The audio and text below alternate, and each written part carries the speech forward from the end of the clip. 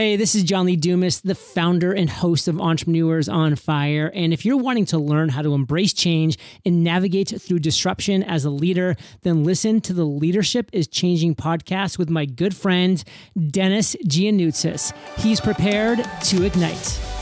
Welcome to Leadership is Changing. Each week, we and our guests provide information and insights through exploring leading change. This is taking your leadership to another level by finding the balance between executive excellence and personal well-being through stories that inspire real change. It's time to adapt in our fast-moving world when leadership is changing with your host, Dennis Giannoutzis. Hey, welcome to the show, Leadership is Changing. What we as leaders know to be true is that change is constant. Leaders everywhere confront similar obstacles because people are people, but everywhere you go, leaders are overwhelmed, disrupted, and under pressure. They run from email to email, meeting to meeting. Many leaders are not changing quick enough, which means they run the risk of becoming irrelevant and being left behind. The purpose of the show is taking our listeners' leadership to another level by finding their balance between executive excellence and personal well-being through stories that inspire real change. I believe we don't have enough effective leaders in the world today, and if we can get the leaders to step up and lead change, then they can inspire real change. Hey listeners, it's now time to adapt in our fast-moving world, and I want to welcome you to today's mashup that I have for you. I have three wonderful guests. Before I go there though, please check out the Facebook group and the LinkedIn page. Leadership is Changing. Love to see you on those two different platforms. And also, we'd love you to share this episode with three other people. Feel free to go ahead and share it and share the whole podcast. We're getting wonderful feedback and reviews, and we'd love to have other people be exposed to the podcast. Okay, this episode, we have three wonderful guests from episode 56. Adam Lowy. He's the founder of Move for Hunger. Now, Adam's family have been in the moving industry for many years, I think about 3 generations. And with Adam, what he did is he realized that as people were moving homes or people were moving offices and things like that, a lot of food that were in fridges and freezers got wasted. And so what he's done is set up an organization to take that food and move it to those who are hungry, to those people who have not got food. And this is what he does in his organization. So that's Adam Lowy, and he's from episode 56. Now, episode 58 is Jody Flynn, woman taking the lead. She's an executive coach, podcaster, author, and speaker. And I had the privilege whereby Jody interviewed me for her podcast, and we talked about leadership and women in leadership. And so in this episode from 58, Jody shares her thoughts about her favorite leader and why. Episode 59, Eric Skwarczynski is a great guy who is into various roles in media production, podcasts, and also videography and so forth. Now, he's also the podcast host of Preacher Boys, and wonderful man, as I said, and he shares his insights and thoughts about his favorite leader, whether alive or from history, and why. Team, if you're going to sit back, relax, take notes as these three individual guests are sharing certain things from that question, but sit back and relax and enjoy the mashup. Hey, here's a really interesting question for you. So, who is your favorite leader? Now, this person could be alive or can be from history. So, who's your favorite leader and why?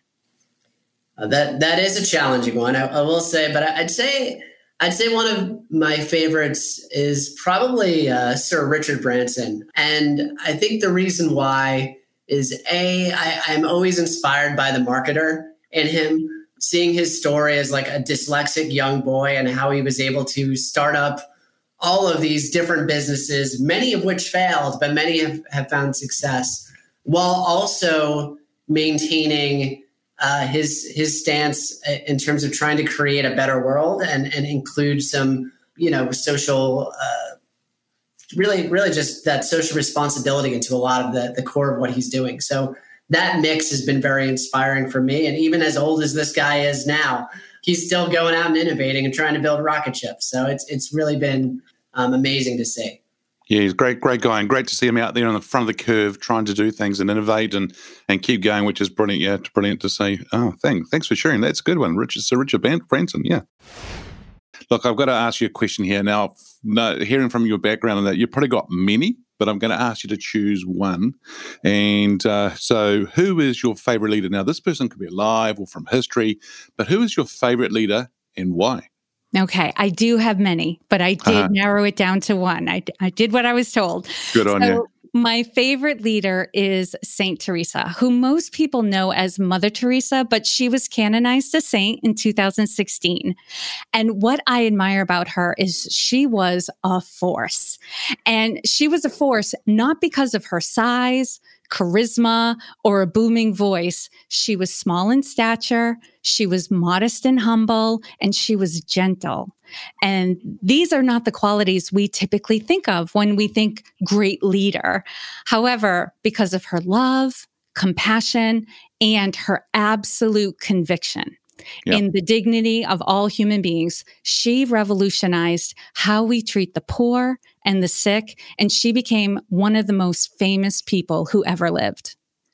Yeah, awesome. That's fantastic. And they say that she could actually move air forces or whole armies and things like that of people because she was, as you said, very influential, great lady. And that's wonderful that you shared that because a lot of people share their, sort of people that we know and hear a lot about. But that's probably one of the first times I've heard somebody say Mother Teresa or Saint Teresa. So that's really quite cool to hear. So thank you for sharing that. Here's an interesting question for you. Now, I'm sure you may have several. Who's your favorite leader? Now, this person could be alive or could be from history. Who's your favorite leader and why? So my answer is kind of non-traditional, but the person that comes to mind whenever I talk about influence or who shaped the way I think about just life and career and things is a filmmaker from Pittsburgh named George Romero. And it's perfect timing because it's Halloween season, but he directed Night of the Living Dead, which is like a, very famous film and was very progressive at its time because it had a Black protagonist. But what I love about George Romero is he was not a Hollywood filmmaker. He was a Pittsburgh filmmaker. And he made these movies out of his hometown with his friends and would create these incredible movies that became world renowned for the messages they had, the stories that they told. I mean, a guy from Pittsburgh making a movie that a Stephen King watches and says it, it scared him and made him feel like he was a bowl of jelly. Like, that kind of stuff's great.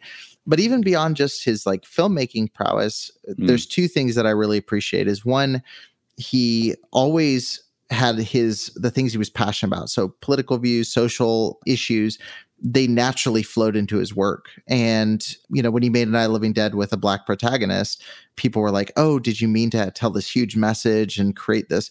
And he said, no, he was the best actor of all of our friends. And I like the fact that he wasn't trying to be this faux progressive and push things forward. It was a natural outpouring of what he was already passionate about and cared about and the way he lived. And the next part of that kind of ties in, but I really love that even though he had small budgets and not the resources of, say, a Spielberg or somebody, he had people that would always follow him from project to project because they believed in what he was doing. And so I'm constantly thinking about Romero. And that's someone, even in high school, like reading books about him and listening to interviews, it was amazing to me that somebody who didn't have the quote unquote leg up built this massive kind of movement of people just because he was a good person with a definite vision. Awesome. Yeah, and I think you're right. I mean, people following him from project to project more because of the fact that they believe in him and they believe in what he's doing, I think is really cool. And I can relate to the story because, this part of the world, in New Zealand, we had a guy who used to do films and it was a real budget and used to do it in the backyard or on the farm and bare feet and so forth. And then, Peter Jackson, Lord of the Rings, it's massive, right? And so it's really interesting how we also look at ourselves thinking, you said before, from Pittsburgh and, this guy and he's doing these films and then Stephen King says his comment, well, we think the same as well about Peter Jackson, he's a guy. Right. So it's amazing how for a lot of us, we think that we're in a situation whereby can we actually get into that global stage? Can we actually go and do something bigger? Are we going to be worthy to do it bigger? Or for some people come that imposter syndrome too.